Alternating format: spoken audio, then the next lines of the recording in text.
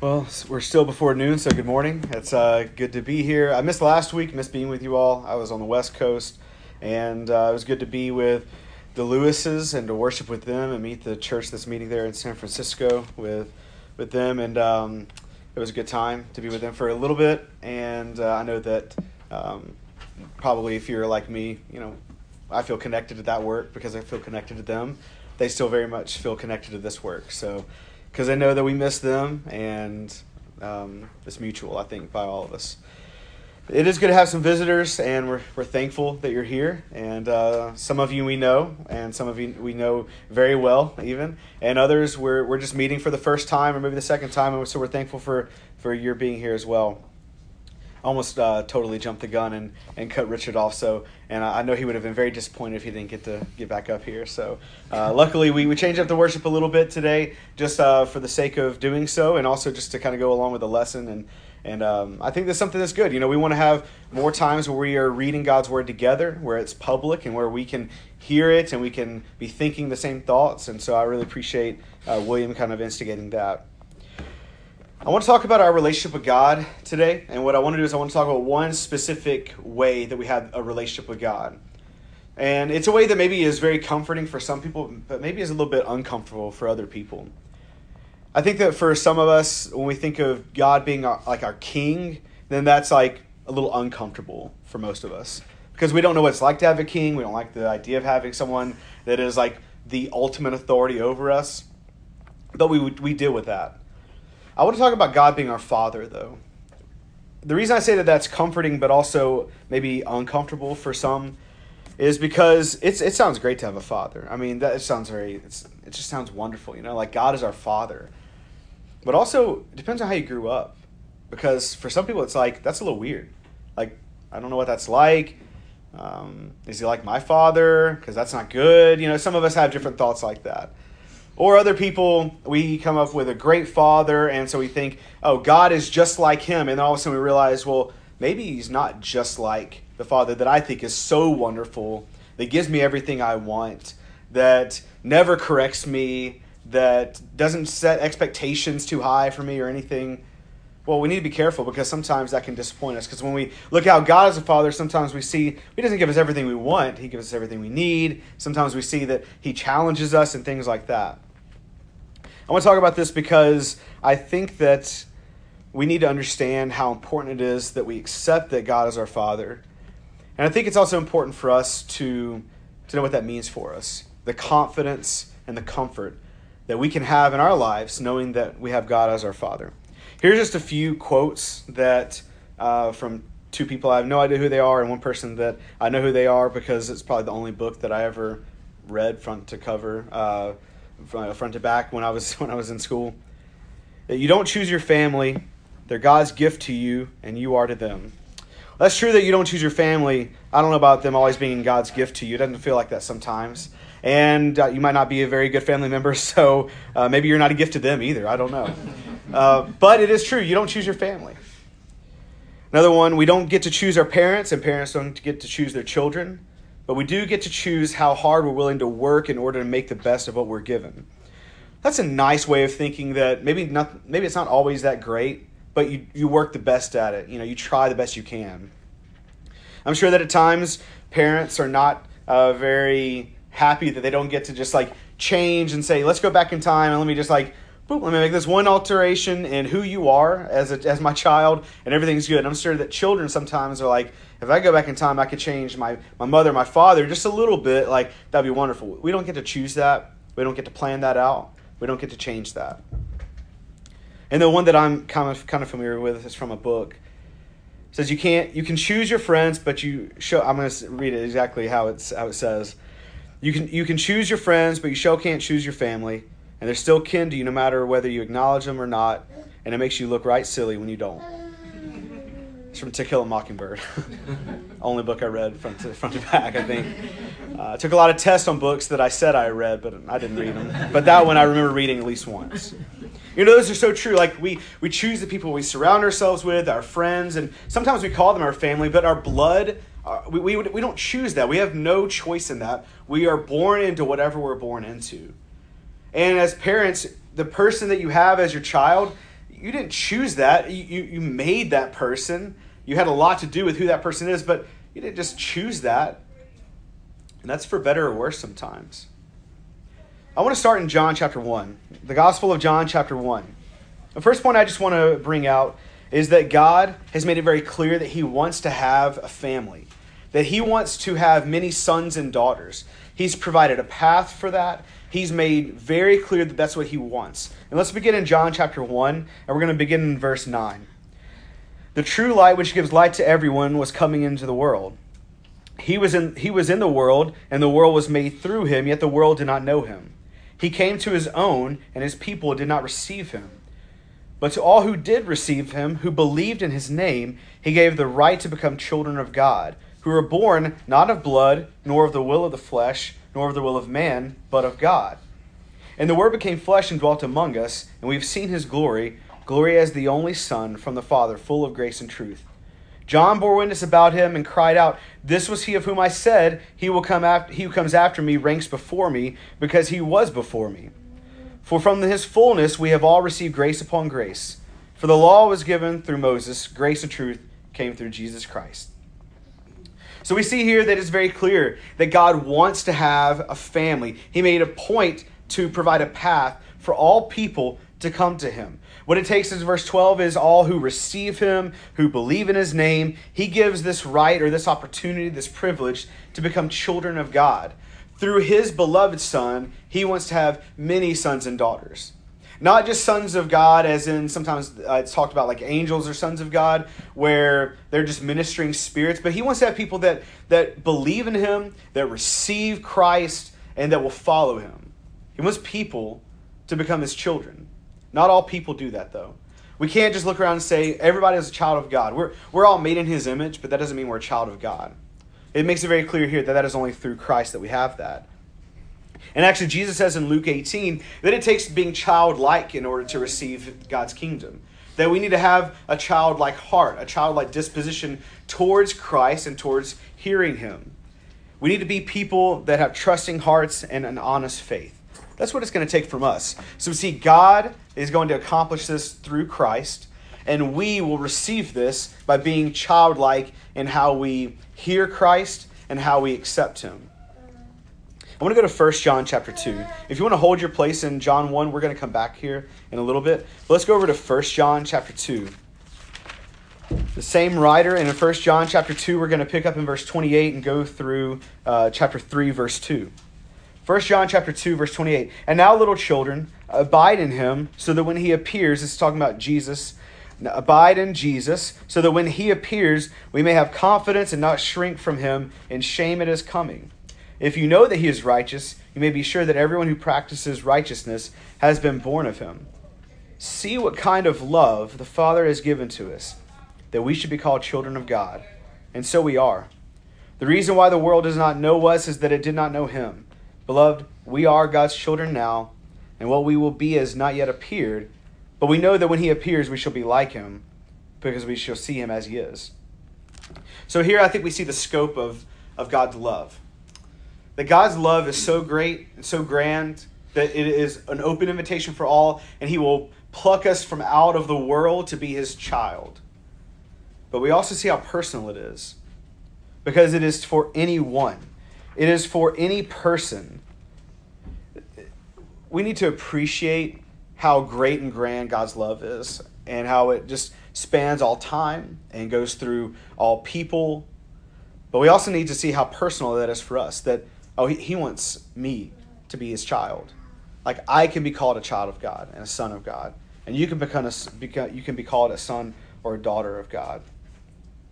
But again, it takes this honesty, this trusting heart like a child. I think also what we see here is that God knows those that are his. And he knows those that are his because he's known by those that are his. So we can know if we are God's because we know him. And he knows that we are his because we know him. So we are the people that receive Christ. We believe in him. We've accepted him. We follow him. And then we can know we are his child. Well, this might be something that is super comfortable for you. You might say, okay, I know that. I know what it means to be a child of God. That's very comforting. But the process that God uses to accomplish this is a little bit different, I think. Let's go back to John 1. And maybe you noticed this, and I didn't emphasize it on purpose, but maybe you notice one little phrase or word that it says. Because it doesn't just say that God snaps his fingers and this happens. It makes it pretty clear that there's something that is contingent on this. So if you look at verse 12 of John 1, it says, to all who did receive him, who believed in his name, he gave the right to become a child of God, to become children of God. God gives us the privilege and the power to be his child. And it seems like that's connected to receiving Jesus and believing in him, but that it's not necessarily the same thing. Because if it was the same thing, then why would it just be the right to be a child? Why would they not already be a child? So it's almost like God presents the opportunity, and then he gives you the right to choose. And then it's on us. What will we choose? Now, this goes against a lot of things that some of us have been studying and some of us have been dealing with in some of our studies, where some people just don't believe that it's on us at all, that we don't have a choice in any of this. But God gave us the right. He doesn't force it. He gives us the power to be a child of his. He gives us the privilege. There's some other words that maybe that we would use to describe this, or some definitions of what he means when he says this. And some things that I looked up that were helpful for me is that the same thing when he says the right is the same thing as the authority or the power. It's the power of choice. It means that we are given the ability to choose and then to exercise power. So that is the right God has given us. God has empowered each person with the ability to choose, will you be his child or not? So here's the comforting thing about that is that, all right, so I know what God has done. Now I understand what I can do and what I should do, which is I should choose to exercise that right God has given me and be his child. Here's the uncomfortable part of that. That means I can choose to not be his child. That means I can reject him. I can say thank you for the privilege. Thank you for giving me this right, but I don't want it. And there's some of those things in our country that I don't want those rights. Like I have the right to vote, but sometimes maybe we don't want to exercise that right for whatever reason. I'm not going to get into any possible reason, but that does exist. We say, thank you, I appreciate that, but maybe I don't want that. But just think about how great this is. Like God says, here is the right, what will you do with it? And then he leaves it up to us to say yes or no. We have this power to become his child, not that we already are his child. And if you look at John 1, verse 11, we already read, it seems pretty clear. It says that his own does not receive him. And I don't think that's just a future thing. It's like his own in this present, they are not receiving him, right? And what he means is his own is I think he means the people that are like him. Maybe that's just mankind, but maybe it's more specifically the Jews. His own people did not receive him. They did not believe in him. So even though they had the right to be a child of God, they don't become a child of God because they don't receive his son. So receiving Jesus is the acceptance of him, it's the listening to him, the hearing him, and that leads to the right to become a child, and then we are changed. So because as a child now we live a different life. We don't have to prove anything after the fact. I mean, this is something that has already happened, right? But because we are a child of God, we live a certain way. I wanted to look at how Paul describes this. So let's go over to Galatians chapter 4. The idea of being given the right to do this, that sounds nice, and I don't know, maybe that's very comforting for you. But I want to look at something that might be a little bit uncomfortable for us, or maybe you really appreciate this idea. So in Galatians chapter 4, I want to begin in verse 4. Paul says, "But when the fullness of time had come, God sent forth his Son, born of woman, born under the law, to redeem those who were under the law, so that we might receive adoption as sons. And because you are sons, God has sent the Spirit of his Son into our hearts, crying, 'Abba, Father.'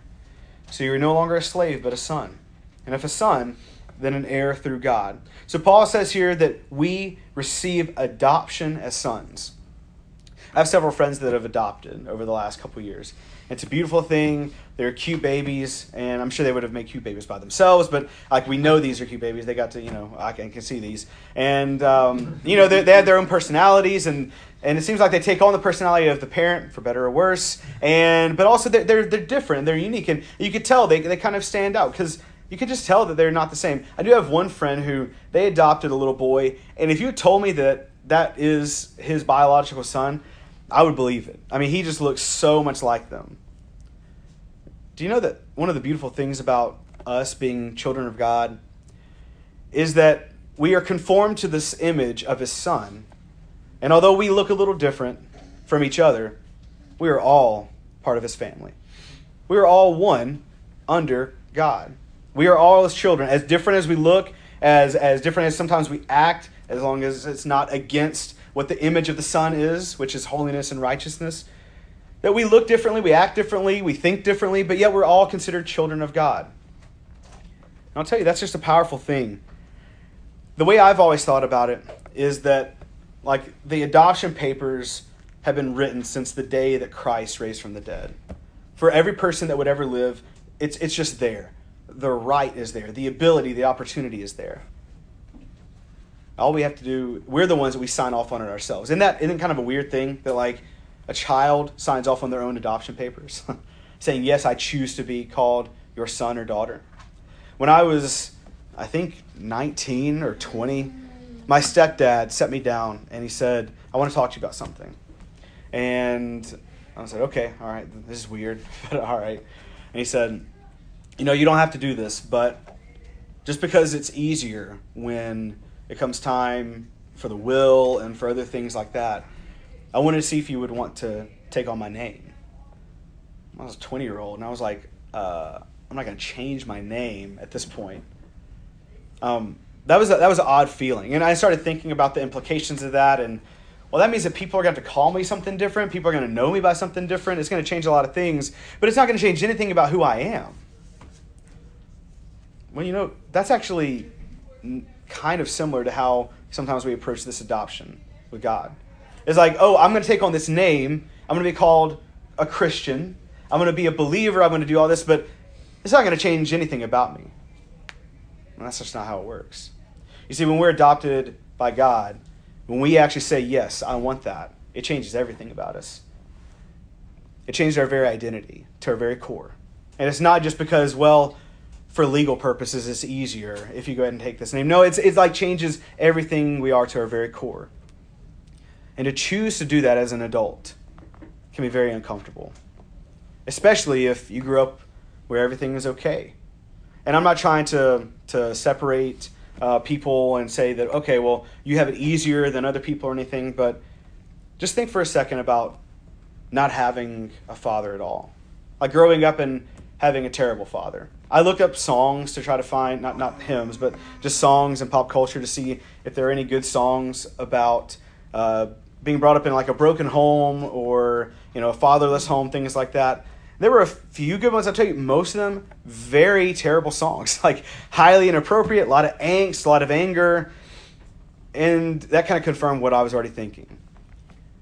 That for some of us, this feeling of not having a father or not feeling like we belong, it creates something within us that is really terrible.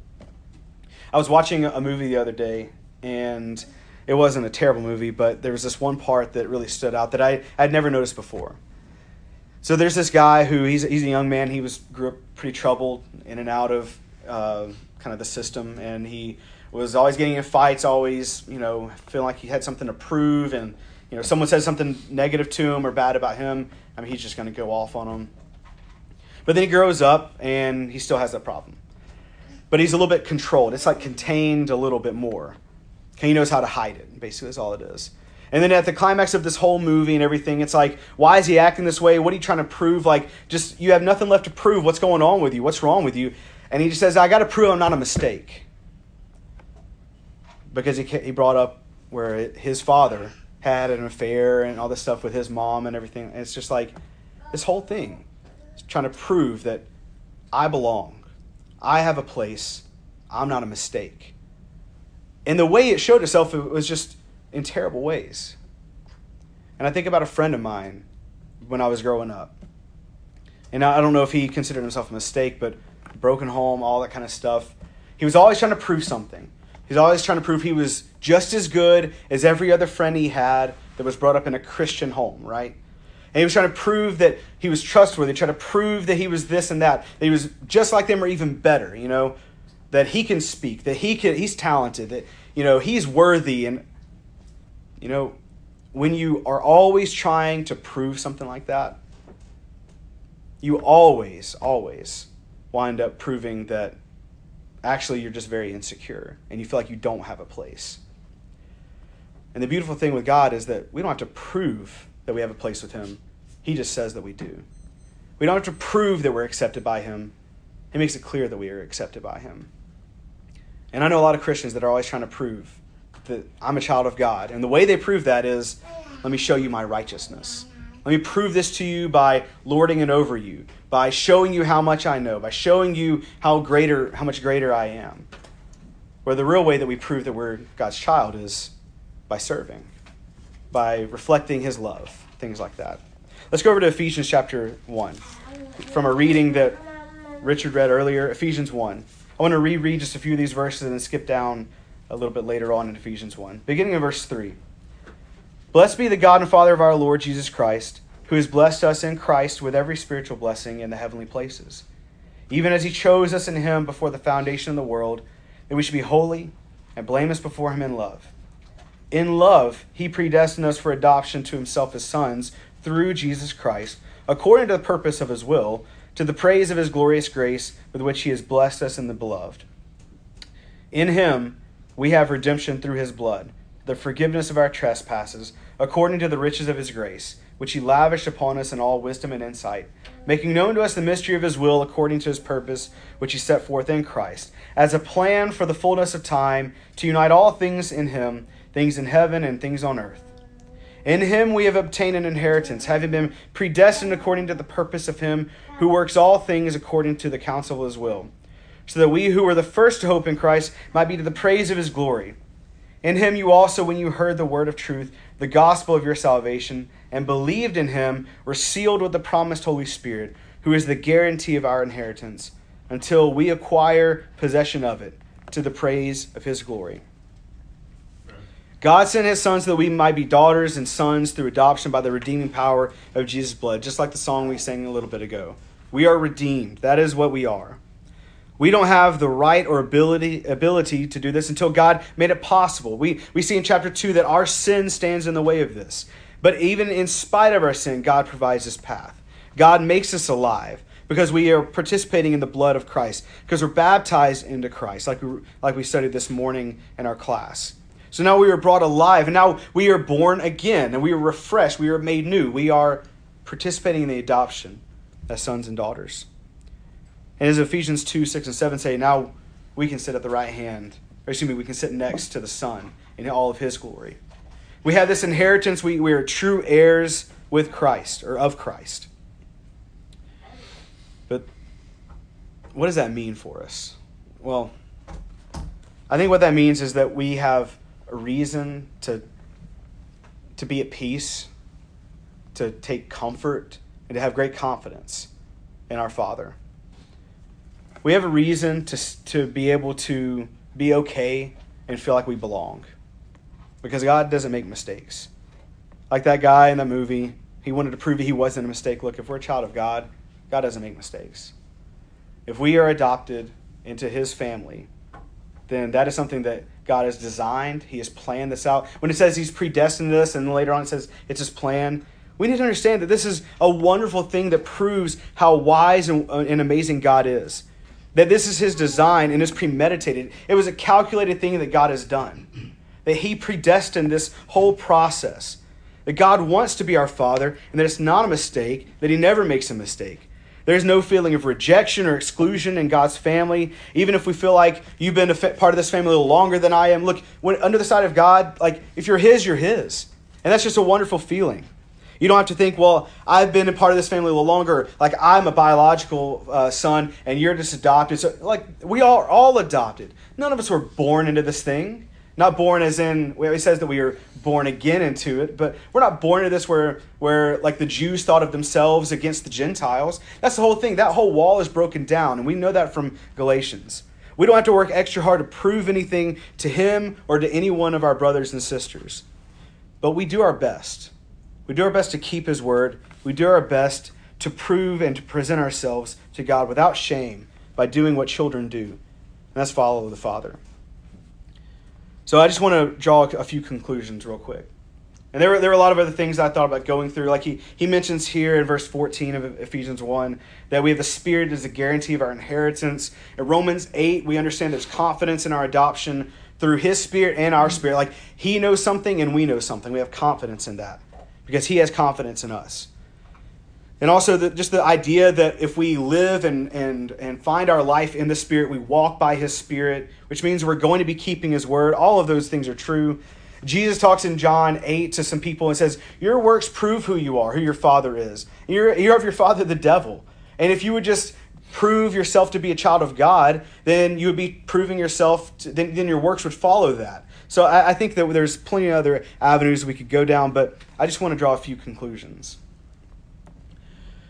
That our purpose is to show how great our Father is. Like that's our purpose as his children. You look at Ephesians 2, verse 7, and he says, so that in the coming ages he might show the immeasurable riches of his grace and kindness towards us in Christ Jesus. Who does that benefit? The fact that we've gone from being dead in our sins to alive in God through grace and faith. Who does this benefit that he lavishes these immeasurable riches upon us? Well, it benefits us, obviously. But who is he showing it to in verse 7? I think he's showing it to everybody. He's showing something. He's showing us off to the world, saying, look at my children.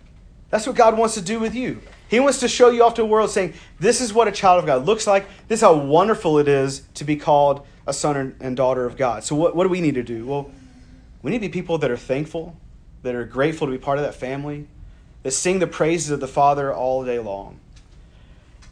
You ever seen someone who just seems like they're really disappointed and they're kind of embarrassed of who their parents are? And I remember going to some people's houses when I was younger. I mean, I was pretty connected with the church that I was a part of, and that just meant that I went to all my friends' houses and just took advantage of the fact that their parents were super gracious and got to spend the night over there, play games. I'm sure we kept their parents up all the time, eat the wonderful food, all that stuff. And there were some of my friends who, like, the way they would act about their family was just kind of like, oh my goodness, oh. And I just remember thinking, I mean, they're great. Look what they're doing for me. That was a little selfish. I mean, that's kind of how a child can be. But in some way, I think that's what we're supposed to be as well. Like, we're supposed to make sure people see how great it is to be part of the family of God. We're supposed to invite more to come to the Father. We're supposed to remind each other of how great our Father is. We're supposed to correct each other when we aren't keeping his word. Like, we need to keep each other in line and say, hey, that's not what God says. Like, I would do that with my brother, but in a really harsh way. In a loving way, we're supposed to do that for each other. But sometimes it comes across harsh to correct somebody and say, you're not doing what God says. You're not doing what our Father expects.